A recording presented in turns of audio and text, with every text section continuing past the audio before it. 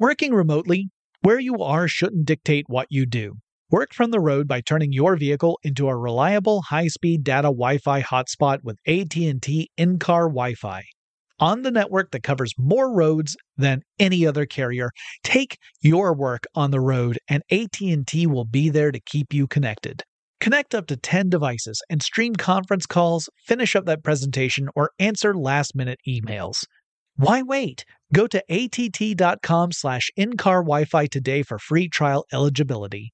Based on independent third-party data, number of devices varies by manufacturer. Always pay careful attention to the road and don't drive distracted. Wi-Fi hotspot intended for passenger use only when vehicle is in operation. Compatible device and vehicle required. Running a business is no cakewalk, but with SAP Concur Solutions, you can be ready for anything. You can manage travel, expenses, and AP all on one platform that's packed with AI and best practices, and that delivers it all through an easy, clear, I can't believe how simple that is experience. So, while not much can be done about that guy who never fails to burn the microwave popcorn and stink up the entire office, with SAP Concur, you can easily handle almost anything else. Take control of your business finances today at Concur.com. That's CONCUR.com. Hey, this is Christina Quinn. I'm the host of Try This, the Washington Post's new series of audio courses. The idea behind Try This is to become better functioning humans without having to comb the internet for countless hours. In our first course, we learned how to sleep better. Now, we're going to learn how to make our friendships stronger. I'll offer expert tips that are doable, and I'll keep it short. So let's do this. Class is in session. Find Try This from the Washington Post wherever you listen. When you think about the future, what kind of technology do you envision? Whatever the future holds, artificial intelligence will undoubtedly be at the heart of it all.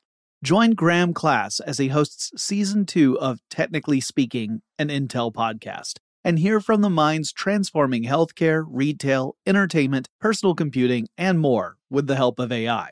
Tune in every other Tuesday and explore the latest technology that's changing our world today and creating a more accessible tomorrow. Listen to Technically Speaking, an Intel podcast on the iHeartRadio app, Apple Podcasts, or wherever you get your podcasts. Brought to you by the reinvented 2012 Camry. It's ready. Are you?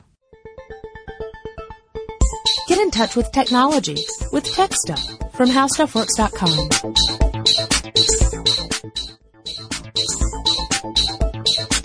Hello, welcome to Tech Stuff. My name is Chris Paulette, and I am an editor at HowStuffWorks.com. Sitting across from me, as always, is senior writer Jonathan Strickland. If you really want to hear about it, the first thing you'll probably want to know is where I was born and what my lousy childhood was like and how my parents were occupied and all before they had me and all that David Copperfield kind of crap, but I don't feel like going into it if you want to know the truth. Good, because we didn't want... Oh, that was a quote. Yes, no, okay. that was not mine. That was a quote. Yeah, it's a quote of, and here's a hard thing to believe. It's a quote from a book I have never read. Really? And it is a classic, but it was never part of my curriculum growing up, and so one of these days I'm going to have to fix that. Anyway, so today we're going to talk about an interesting piece of technology that was very influential early on in the era of personal computers. That's the truth, and of course we've talked on its sibling later. Or earlier in our podcast history. Yeah. And Jonathan really wanted to get into a bit of the history of the company today. So we'll talk about the history of this particular machine, but sort of in the greater context of the company itself. And it starts with a guy who was born in Europe. Yeah, a Polish immigrant named Jack Tramiel. He actually had a very traumatic early experience because he was one of the Jews who were rounded up by Germany and put into a concentration camp. Now, fortunately, he survived that ordeal, eventually moved to North America, originally New York City, became part of the U.S. Army, and actually began to learn how to repair typewriters. What? Typewriters? Yes, he was learning. What's that? Okay, kids, back in the day, typewriters were these devices that would print directly to paper. So yeah, it was he was a typewriter repairman, and he found an opportunity to create a company in Toronto, Ontario. Canada. And so he moved to Toronto, and in 1954 he founded a company called the Commodore Portable Typewriter Company. And just so you know, I've got some other interesting things that happened in 1954, just to give context to what else is going on in the world. I just thought this would be kind of cool. I kind of want to do this from here on out to kind of give context to when historical events happen. So in 1954, that was also the year the first nuclear-powered submarine was unveiled. That was the USS Nautilus. The hydrogen bomb was tested at Bikini Atoll, which just makes me think of Beanie and Cecil because they had the island No Bikini Atoll. And then there's according to True Knowledge, which is an artificial intelligence program created by William Tunstall Peto, April 11th, 1954 was officially the most boring day in the 20th century because nothing of any real consequence happened that day. Brown versus Board of Education happened in 1954 that ended segregation in public schools in the United States. The first issue ever of Sports Illustrated magazine published that year. Lord of the Flies published that year. Actually, now that I think about it, I should have used that as the quote for the beginning of this podcast. Texas Instruments announced the development of the first transistor radio in 1954, and Texas Instruments is going to play a part in this discussion as well. Oh, yes. And one of the most pivotal events in 1954, the very first Godzilla movie premieres. So, in 1955, the company officially incorporates and becomes Commodore Business Machines Incorporated. Sorry, you were going to say? No, I was going to add that the Commodore history that I've pulled up suggests that part of the reason that Jack Tramiel decided to get into business manufacturing his own equipment was because the machines, the typewriters that were coming in from overseas were much more inexpensive. Yeah. And, his repair business was sort of, he realized that he wasn't going to have much of a future in that. So he decided to get in on his own thing. Yeah. Which was a smart deal for him. Really. It worked out. Yeah, it worked out. In 1962, the company was listed in the New York Stock Exchange as Commodore International Limited. And then in the 1970s, Commodore began the transition to get into the business of manufacturing calculators, including scientific calculators.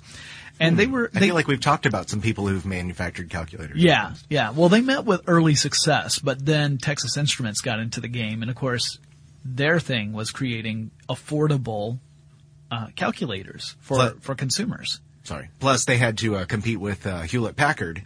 Yes. Of course, they were looking more at high-end business machines. Yeah. So Texas Instruments starts to hone in on this calculator business, and that's when by the mid to late 70s, that's when the concept of the personal computer as we consider them today, that's when it's really started to take hold.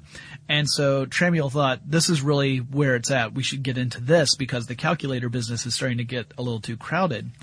And they hired an engineer by the name of Chuck Peddle. Who actually joined a division of Commodore called MOS Technology Incorporated. Yes. So this is a subsidiary, essentially, of Commodore. And MOS Technology is the company that created, they manufactured semiconductors. Yes. And Peddle created a processor chip, which was sort of similar to a chip that Motorola had made previously. But it was called the 650X series. So 6502 being one of the most famous and 6510 being another. And we'll talk about those in a little bit. As famous as, chips get. Yeah. Yeah. Or at least got in those days. Right. So these are processors that were very, very influential early on. So 1976, Commodore International Limited relocates to Westchester, Pennsylvania. A place I'm actually really familiar with. I've been to Westchester many, many times. In 1977, Commodore then unveiled the Personal Electronic Transactor, or PET. The Commodore PET. Yeah, the Commodore PET was one of the, that was the first computer that Commodore created. And they unveiled it in 1977 at CES in Chicago. No. Yeah, if you listen to our CES podcast, you remember we talked about how, they experiment with different cities, including Chicago, for a while. Well, the PET was really popular in education, in schools, but it wasn't a success in the home market at all. It had a very industrial look. It was made out of metal, and it was pretty expensive. But it did feature the MOS 6502 processor. Mm-hmm. Now, in 1980, Commodore announced the VIC-20. And I remember the VIC-20 very well. Yeah, it actually went on sale in 1981, and originally the sales price was $299, which was incredible. I mean, it was undercutting all the other personal computers that were on the market at the time. By the way, in today's dollars, that's about $708. So this was the first PC to sell over 1 million units. It was the first really popular home PC. Yeah. Now, the VIC-20 was sort of unusual in another way, too, because, by today's standards, it wouldn't be as unusual. But at this point, it's a machine that didn't have its own monitor. And it really didn't have a monitor that you got with it. You were most people I knew that had VIC-20s just hooked them up to a TV. Yeah. But that was part of its appeal, it was for people who wanted to mess around with computers. And at that point, if you had a home computer, you were somebody who wanted to mess around with computers. This wasn't something that you did because you wanted to log into bulletin boards or because you needed the internet for school or something like that. You didn't. Why would you want a computer in your house? Right. Well, because I like computers. I want to learn more about computers. So, this is an affordable way for people to get in on the ground floor and fool around with computers. Yep. Now, it wasn't exactly a powerful machine. No, 5 kilobytes of RAM. Yeah. And only 3.5 kilobytes were available once you booted it up. The other 1.5, that was dedicated to the startup process and running the back end of the machine. So you only had 3.5 kilobytes of RAM to work with. And it was cartridge based. Yes. But you could also get a cassette tape drive that could connect to it. Mm-hmm. And one of the advantages of hooking it up to your television was that if you have a color TV, you have a color monitor. Yes. Whereas if you look at the other computers on the market at that time, they were monochromatic monitors. Yep. So that was a big advantage. Now, these advantages still, if you look at the power of the VIC-20, the biggest criticism that was directed at the VIC-20 was that it was underpowered. Mm-hmm. So Commodore had a response to that, which brings us to the real subject of this podcast. In 1982, Commodore introduced the Commodore 64, and they introduced it at CES. Yep. Now, both of these machines have essentially the same form factor. And if you look at it now, go back and if you've never seen one and you go back and look at photos of this, it looks sort of like it's just the keyboard. It was sort of an all-in-one, but it wasn't like we think of it today in terms of, some of the machines that come out that are all-in-one where they have the monitor with the computer in it. This was the keyboard with the computer in it. Those keys were very clicky. Yeah. But, absolutely solid machines. Yes, solid to the point of if you were to drop one on your foot, you might need medical attention. Well, Commodore believed in making these machines tough. Yes. So, it's not exactly a glamour queen of a machine, but boy, howdy, it worked. And very versatile. It originally cost $595, which in today's dollars, $1,326. And still at $595, that's still very affordable compared to the other personal computers, especially the Apple II. The two main competitors against Commodore at this time were really Atari and Apple. Texas Instruments to a slightly lesser degree. And Tandy. To a much lesser degree. Yeah. But yeah, the $595 price point was very attractive. And the reason why it's called the 64 is that it had 64 kilobytes of RAM. Yeah, Commodore was always looking for those fancy names. Yeah. The design team included Robert Russell, Bob Yanis, and David Zimbecki. They were the ones who kind of were the brains behind the original development, although there were other people who were also very heavily involved in creating this computer. And I have the first paragraph of the user manual if you would like to hear it. Absolutely. Let's go with that. Your new Commodore 64 is the best home computer available today. You can use your Commodore 64 for everything from business applications to household paperwork to exciting games. The 64 offers you lots of memory, 64 kilobytes, lots of color, 16 different colors, lots of sound, music and sound effects, and lots of fun and practical uses. You can use prepackaged software, or you can write your own programs in easy-to-learn BASIC. Well, their version of easy to learn BASIC apparently wasn't easy to learn for everyone, because I've seen some criticism leveled at it. However, what's funny is that this machine, well, it's not funny that this machine took off. Yeah. Many people owned a VIC-20, a Commodore 64, or both. And the power of this machine was not in its processing power or its speed, but it was in its ability to reach people with the idea of having a computer at home. Yeah, and it did have some other features that made it very attractive.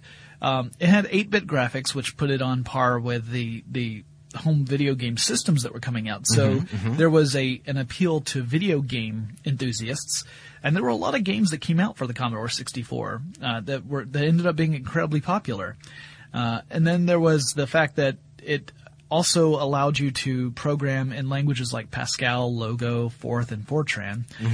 One of the big things about the Commodore 64, one of the things that was most attractive to a lot of users, was the fact that it had a sound interface device sound chip, or a SID chip. Yes.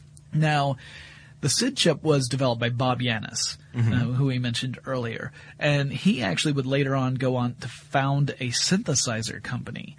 So he knew a thing or two. He actually knew a lot about sound design, music, and he wanted to be able to create a device that could represent a pretty broad array of sounds. And the Commodore 64 had a much more sophisticated sound system than almost any other device on the market at that time.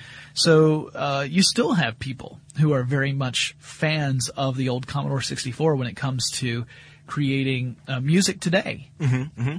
And you can still find lots of 64s out there. Yep. There's a site that's dedicated to the C64, c64.com, which is pretty interesting if you like to play around with that. But I remember back when I was a kid and people had the VIC-20s and 64s, a lot of the magazines out there, the computing magazines, liked to offer a program in the back of the magazine. So you'd read about, it was sort of like the PC worlds of the day, but it was, magazines like Compute had. You read about peripherals and cool things you could do with your computer, and then the back of the thing, it would tell you about how to program, and it would have a program in there that you could enter in yourself. And I think that was sort of a beautiful thing. A friend of mine and I sort of dabbled in that, working on trying to come up with or try to play some of the games that they had written in there. And it was really kind of cool because it gave you this perception that programming something yourself wasn't really all that hard. Right. It's sort of daunting in a way to pop in a DVD now, or download something from the internet, and you play these games with these amazing graphics today and sound, surround sound and millions of colors. But you have to get under the hood to actually look at the code. That seems kind of, and for some people it can be really daunting. I think for most people, because but I didn't want to make it sound like everyone thinks of it that way. Back when the Commodore 64 launched, it was completely feasible for a single person to create a game from start to finish. Everything from the graphics to the sound to the gameplay itself, the story, whatever you want to call it. All of that was completely feasible for one or maybe a small team of people, like 2 or 3, to put it all together. And of course, today, to create games that compete at the standard level, it's entire divisions of companies that build games. Now, that doesn't mean that there aren't still people out there who take it upon themselves to create a game all by themselves. And there's some really popular and compelling games out there. They're made by a single person, but that's the exception, not the rule, as opposed to the other way around back when the Commodore 64 premiered. And it was sort of a basic platform. That's kind of a pun, but unintended. But it was a platform for people to learn the foundations for computer programming. Mm-hmm. And so it was a very popular device, especially, I mean, if you talk to people who are well-established computer scientists today, a lot of them have fond memories of the Commodore 64 because that was the machine that got them into computer science. Mm-hmm. Mm-hmm. Working remotely, where you are shouldn't dictate what you do. Work from the road by turning your vehicle into a reliable high-speed data Wi-Fi hotspot with AT&T in-car Wi-Fi. On the network that covers more roads than any other carrier, take your work on the road and AT&T will be there to keep you connected. Connect up to 10 devices and stream conference calls, finish up that presentation, or answer last-minute emails. Why wait? Go to att.com/in-car Wi-Fi today for free trial eligibility. Based on independent third-party data, number of devices varies by manufacturer. Always pay careful attention to the road and don't drive distracted. Wi-Fi hotspot intended for passenger use only when vehicle is in operation. Compatible device and vehicle required. Running a business is no cakewalk. There is a ton to keep track of. Employees to keep happy, spending to control, travel to plan, and on top of it all, nobody knows exactly what the future holds.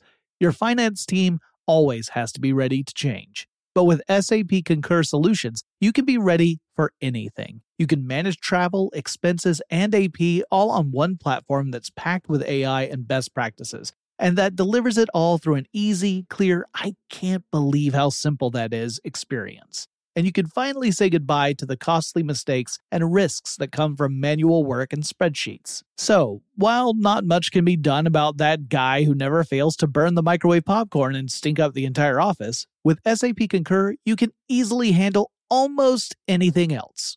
Take control of your business finances today at Concur.com. That's CONCUR.com. The 2024 presidential campaign features two candidates who are very well known to Americans. And yet, there's complexity at every turn. Criminal trials for one of those candidates. Young voters who are angry. The Campaign Moment podcast from the Washington Post gives you what matters. I'm Aaron Blake, and I'm covering my 10th election cycle. My colleagues and I have insights that you won't find anywhere else. So follow The Campaign Moment right now, wherever you're listening. Hi, I'm Michael Rappaport. And I'm Kibi Rappaport. And together we're hosting Rappaport's Reality Podcast. We have a passion for reality TV, and we're inviting you into our living room. We're talking tea, we're dissecting the drama, and we're giving praise to the single greatest form of entertainment on television today. That is right. Reality TV is the greatest form of entertainment on television today. Here are some examples of what you'll hear from us on Rappaport's Reality Podcast. This is where we discuss all things reality TV, all things popular culture. And a little bit of Rappaport's reality, the reality of bit. us. We're figuring out. And if we had been recording these last 4 or 5 days, it would have been, the podcast juicy. would have taken a left turn. Listen to Rappaport's Reality with me, Kibi Rappaport. And me, Michael Rappaport, on the iHeartRadio app, Apple Podcast, or wherever you get your podcast. And I'd read, too, that one of the benefits, one of the detriments of the 64 led to one of the real strengths of the 64, which was it really didn't have a lot of memory. You didn't have a lot of room to play with code. So the people who learned to program learned to do that very efficiently because they didn't have a lot of room for error. Right. And a lot of room for extraneous stuff in their code. Now, I don't know if you knew this or not, but they may, for a while, Commodore actually considered the possibility of doing something else before they released the 64. In fact, they heard an overture from some people at a budding, brand new computer company, but they turned them down. There were a couple guys named Steve who had approached Commodore with the idea of, hey, wouldn't you like to buy this computer design we have in mind? And as it turns out, Commodore passed on the idea for the Apple II. What is now Apple could have been Commodore in a way, but in doing so, we actually ended up with two great machines because we ended up with the 64 and the Apple II, which ended up being competitors. But it's kind of funny. I had no idea. Now I knew about the ties with Atari, of course. Right. Since they were Atari engineers, but and that's going to get even more complicated in a minute too. The 64 used cartridges just like the VIC-20 did. Oh yeah. It also could use cassettes, but it also had an optional floppy drive. The 1541? Yeah, 5 1/4 inch floppy drive. 5 1/4 inch discs. I still have some. And I think I do too, but they're all for the Apple IIe. Yeah, mine are too. No. But the floppy disk, I think the drive cost $1,000. So it was actually more expensive than the computer itself. And it was an add-on that you could get and plug into your Commodore 64 to give it additional functionality. Noisy too. Yeah, and the cartridges could allow you to get better performance out of your Commodore 64. It wasn't just like a video game console where a game is on the cartridge itself. In fact, the addition of the floppy drive was kind of interesting because that introduced a new concept in computers, which was piracy. Oh yeah. Because, with cartridges, you had them hard-coded on, programs were hard-coded on the cartridge itself. Yeah, those are ROMs. Yeah, you had a ROM on this chip. There's just no way that you could really manufacture one of your own. Well, you could, but you'd have to know how to burn the chips, and it's not something that people have the hardware for. Yeah, you couldn't really do it at home. Whereas, not easily. Whereas with discs, it suddenly became feasible to be able to copy programs from one disk to another, and that's when you started seeing things like copy protection being added on into disks, and then you started seeing things like people figuring out how to get around copy protection. Well, that all kind of started with the Commodore 64. Also in 1986, so a few years after it had debuted, you started to see a new operating system appear on Commodore 64 called GEOS, which is Graphic Environment Operating System. So it was a graphic user interface. Now, keep in mind that the Mac OS, which was the first operating system to popularize the GUI in 1984, it had been out for a couple of years. So it wasn't like Commodore 64 was breaking new ground. They were kind of going the same direction that Apple was going in at that time. And of course, before anyone writes in, yes, we're aware Xerox PARC had developed the GUI years before. That's why he said popularize. And home computers. Those are two important parts of that discussion. Yeah, when you were using an Apple II or a Commodore 64, VIC-20, the Atari 400 and 800, the early IBM PCs, we're talking a text-based operating system primarily to get started with. And then, things changed in the mid-'80s, but yeah. So we're not talking keyboard and mouse. We're talking keyboard and keyboard. Yeah. And Commodore chose a pretty interesting way to market the 64. Not only was it a cheaper computer than a lot of its competitors, they decided to try and get the 64 into retail stores, not just electronics stores. Yes. So you could actually find a Commodore 64 at like a toy store. Yeah. Or a major retailer. And so the idea was to try and get this device in front of as many average consumers as possible, as opposed to throwing them in an electronics store where you really had more of a hobbyist kind of mentality, right? I mean, the average consumer just wasn't necessarily walking into an electronics store on a fairly regular basis. So that helped really push the popularity of the Commodore 64. And in fact, according to almost every source I could find, there was a point in some part of the discussion of the Commodore 64 about it being the most popular personal computer model ever. Yeah, that's kind of hard to quantify realistically. Right, but if you do limit it to saying one computer model, then it makes it a little easier because then you're like, oh, all right, so even though Macs might be or Windows-based PCs are really incredibly popular, if you narrow it down to a single model, then the game changes because there's so many different models out there. But according to the Center for Computing History, between 1982 and 1993, Commodore sold around 17 million units. That's quite a few. That's a lot of computers. Especially in an age when computers weren't on everybody's list of things to buy. Right. And Commodore also took the approach of developing the components for its computers itself, which helped keep the price down. In fact, that's one of the reasons why the devices were priced where they were, because they had this, we call it vertical integration. They had their own, we mentioned, the semiconductor manufacturing plant. Well, that was the thing about Commodore, was that it was developing these pieces itself so it could keep the cost of manufacturing down, as opposed to purchasing chipsets from other companies, which would end up increasing the price of the units. Yeah. For example, you talk about today's computers. Somebody like Acer or HP or Apple, they buy processors from Intel or maybe AMD in some cases, but Commodore was building theirs themselves. Right. So I think the price for producing a Commodore 64 was around $135, and then they were selling them for $595. Yep. So it was a good profit margin for Commodore 64 once they started to really get popular in the market. And it's interesting what happened shortly after the premiere of the Commodore 64, because there was a lot of upheaval in the Commodore company itself. Oh, yes. In 1983, practically the entire team that developed the Commodore 64 left Commodore.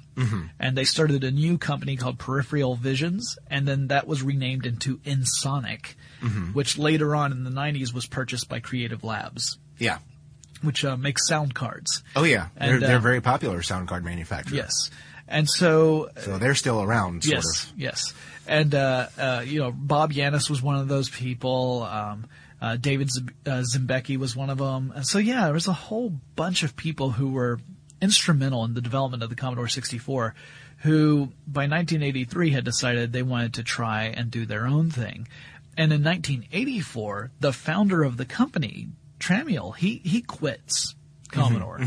So this is 30 years after he's founded this company originally. He quits and he founds a company called Trammell Technology. That same year, the Commodore company purchases another company. Don't make me cry. Called the Amiga Corporation. He's going to do it. So the Amiga Corporation was a startup company that was existing primarily on venture capital and was running out of cash. So Amiga Corporation was in some serious trouble when Commodore comes around and says, all right, we're going to purchase this company and incorporate their technology into our business. Meanwhile, Trammell Technology purchases another company called Atari. Yep. Now, technically, they only purchased one part of Atari because at this point, Atari was in serious trouble. Keep in mind, this is 1984, so this is after the video game crash, which decimated Atari. Actually, I shouldn't use the word decimated. That has the whole 1/10 thing. It really undermined Atari. Yes. And so Trammell Technology purchased Atari's consumer division. Right. So now you've got Trammell Technology, headed by Jack Tramiel, who is the founder of Commodore, competing directly against Commodore. Yeah. Which has now purchased Amiga. By the way, the whole Amiga and Atari stories do not have happy endings. We've talked about the fact that Atari's story in particular did not have a happy ending because that company was broken up into so many different pieces, all of which kind of met with, if they met with success, it was very limited success. Working remotely, where you are shouldn't dictate what you do. Work from the road by turning your vehicle into a reliable high-speed data Wi-Fi hotspot with AT&T in-car Wi-Fi. On the network that covers more roads than any other carrier, take your work on the road and AT&T will be there to keep you connected. Connect up to 10 devices and stream conference calls, finish up that presentation, or answer last-minute emails. Why wait? Go to att.com/in-car Wi-Fi today for free trial eligibility. Based on independent third-party data, number of devices varies by manufacturer. Always pay careful attention to the road and don't drive distracted. Wi-Fi hotspot intended for passenger use only when vehicle is in operation. Compatible device and vehicle required. Running a business is no cakewalk. There is a ton to keep track of. Employees to keep happy, spending to control, travel to plan, and on top of it all, nobody knows exactly what the future holds. Your finance team always has to be ready to change. But with SAP Concur Solutions, you can be ready for anything. You can manage travel, expenses, and AP all on one platform that's packed with AI and best practices, and that delivers it all through an easy, clear, I can't believe how simple that is experience. And you can finally say goodbye to the costly mistakes and risks that come from manual work and spreadsheets. So, while not much can be done about that guy who never fails to burn the microwave popcorn and stink up the entire office, with SAP Concur, you can easily handle almost anything else. Take control of your business finances today at concur.com. That's CONCUR.com. The best conversations I have with my colleagues are the ones that happen when no one is looking, when we're not 100% sure yet what to write. Hopefully, having conversations like this can help you figure out your own point of view. That's kind of our job as Washington Post opinions columnists. I'm Charles Lane, Deputy Opinion Editor.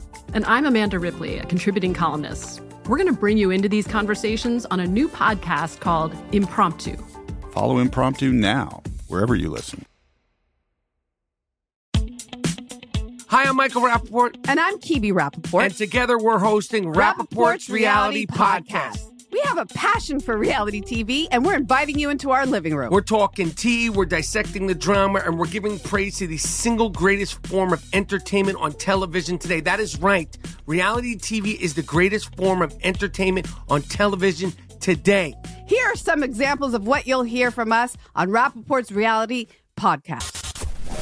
This is where we discuss all things reality TV, all things popular culture. And a little bit of Rappaport's reality, the reality of bit. us. We're figuring out. And if we had been recording these last 4 or 5 days, it would have been, the podcast juicy. would have taken a left turn. Listen to Rappaport's Reality with me, Kibi Rappaport. And me, Michael Rappaport, on the iHeartRadio app, Apple Podcast, or wherever you get your podcast.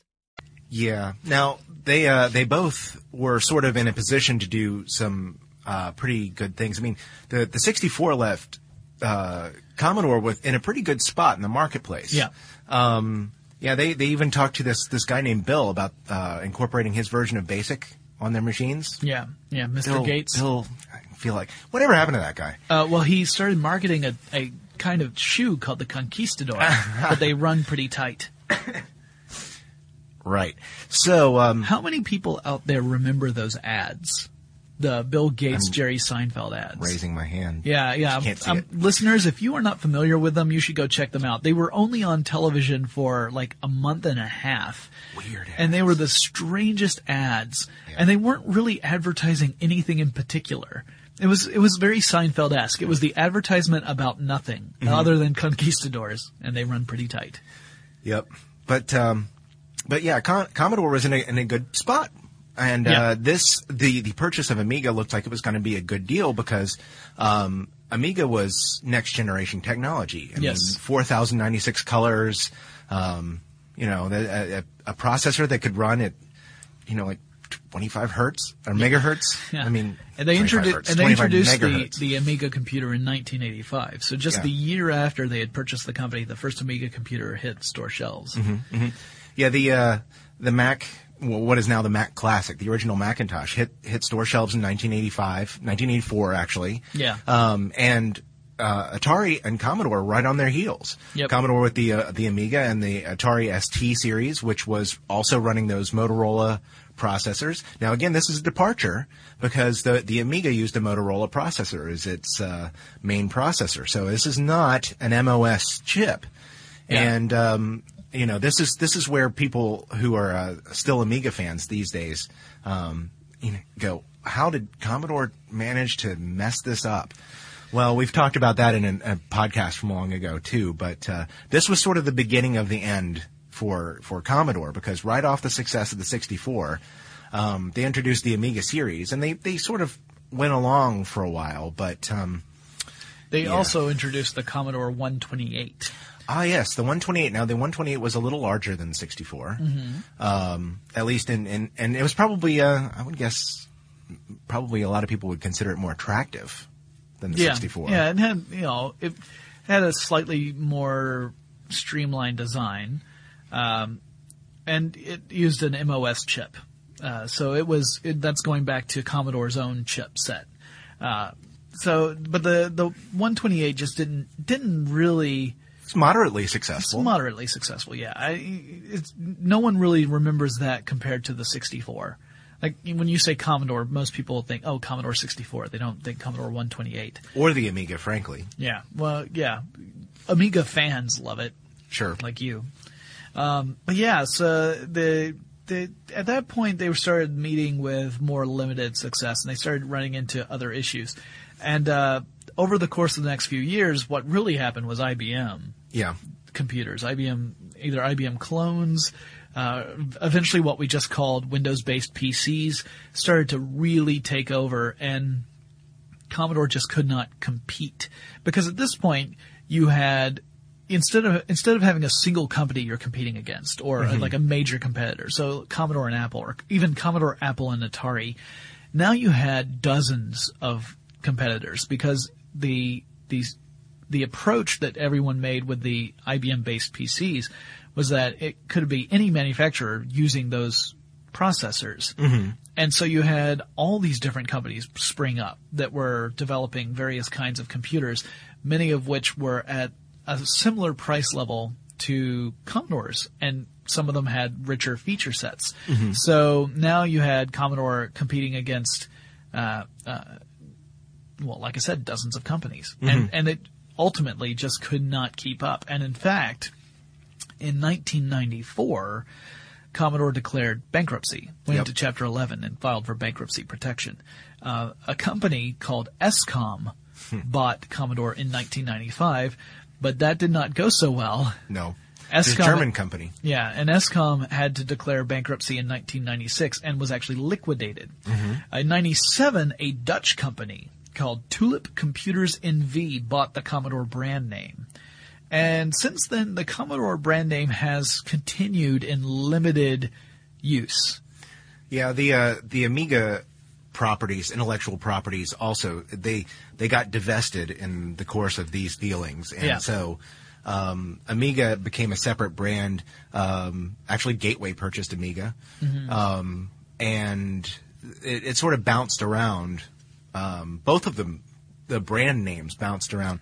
The recent acquisition of both has reunited the Commodore and Amiga brand names. The machines they're making now are basically Windows machines. Yeah, they kind of harken back to the old form factors. Yeah, they have one that actually looks very much like the 64. Yeah, it's got a chassis that looks like the 64, but when you get down into the guts of it, it's not a 64. No, not technically. But, not technically. But it's kind of funny to see it happen. But it's amazing though, looking back at it, how many programmers can say they got their start fiddling around with the 64 that their parents got them. Yep. And some credit the success of the video game industry to the Commodore 64, simply because so many programmers were born from the 64's ease of use as a programming machine, and or at least its availability at a reasonable price. Yeah. And it really sort of spawned the interest in programming and programming games specifically, for so many people. And it's an amazing success story, and sort of not really a one-hit wonder, but kind of almost, because it was such a star for Commodore amid a very troubled future at that point for the company. So, pretty amazing. Yeah, it was definitely an interesting story. And again, like, I think back when Commodore 64 was at the height of its popularity, it would have been really difficult to imagine Commodore ending up the way it did. Yeah. Right? Like, you just wouldn't imagine that company going away. But it's a good reminder to all of us that companies that seem to be really successful and unstoppable, that's not necessarily always going to be the case. No, that's true. So I think anyone getting into the computer industry or those who are already in it should keep these kind of stories in mind to try and avoid the pitfalls that other companies have stumbled into. So even companies like Apple, where you look at Apple and you think, wow, they've really got it together. They've got a great aesthetic. They've really identified their market. They dominate in the market that they've identified. You got to keep in mind the stories from companies like Commodore to make sure that, you don't just take that for granted. And then next thing you know, 2 or 3 years down the road, things start looking pretty grim. Or vice versa in Apple's case. Even IBM has gotten out of making personal computers. Right. Even though they, Commodore 64 helped popularize the idea of home computing. But IBM's decision to allow clones basically forced it out of the home computer business. They got rid of their home computer line and let Lenovo take that. And now they focus on business computing. But it's amazing how these things change, because you would never have thought that. The controversy in 2011 when it looked like HP was going to get out of personal computers, and then they reversed their decision, and then if you listen, be a cutthroat business. Yeah, if you listen to our multi-part episode about HP, you know all about that. But that's one of those things. You just cannot take it for granted. But I think that's a good discussion about the Commodore 64, a beloved dinosaur in the personal computer history. And if you guys have never had a chance to play with one, I do recommend you look it up. Look at some photos of it and get an idea of what we used to think of as a really sophisticated machine back in the day. Because folks like Chris and myself that's kind of what we identified as a personal computer back when we were kids. So take a look at that and then just go and hug your computer. All right, well, that wraps up this discussion. So if you guys want to get in touch with us, you can drop us a line on Facebook or Twitter. Our handle there is TechStuffHSW. Or you can write us an email at our brand new email address, techstuff@discovery.com. And Chris and I will talk to you again really soon. Be sure to check out our new video podcast, Stuff from the Future. Join HowStuffWorks staff as we explore the most promising and perplexing possibilities of tomorrow. The HowStuffWorks iPhone app has arrived. Download it today on iTunes.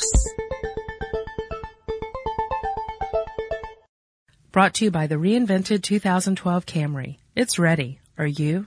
Running a business is no cakewalk, but with SAP Concur Solutions, you can be ready for anything.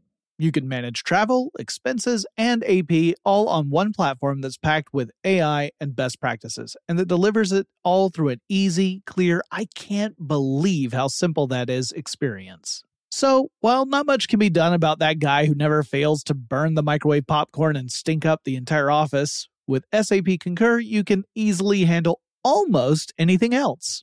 Take control of your business finances today at Concur.com. That's CONCUR.com. Hi, I'm Michael Rappaport. And I'm Kibi Rappaport. And together we're hosting Rappaport's Reality Podcast. We have a passion for reality TV, and we're inviting you into our living room. We're dissecting the drama, and we're giving praise to the single greatest form of entertainment on television today. That is right. Reality TV is the greatest form of entertainment on television today. Listen to Rappaport's Reality with me, Kibi Rappaport. And me, Michael Rappaport, on the iHeartRadio app, Apple Podcast, or wherever you get your podcast. It's brand new, Season 2.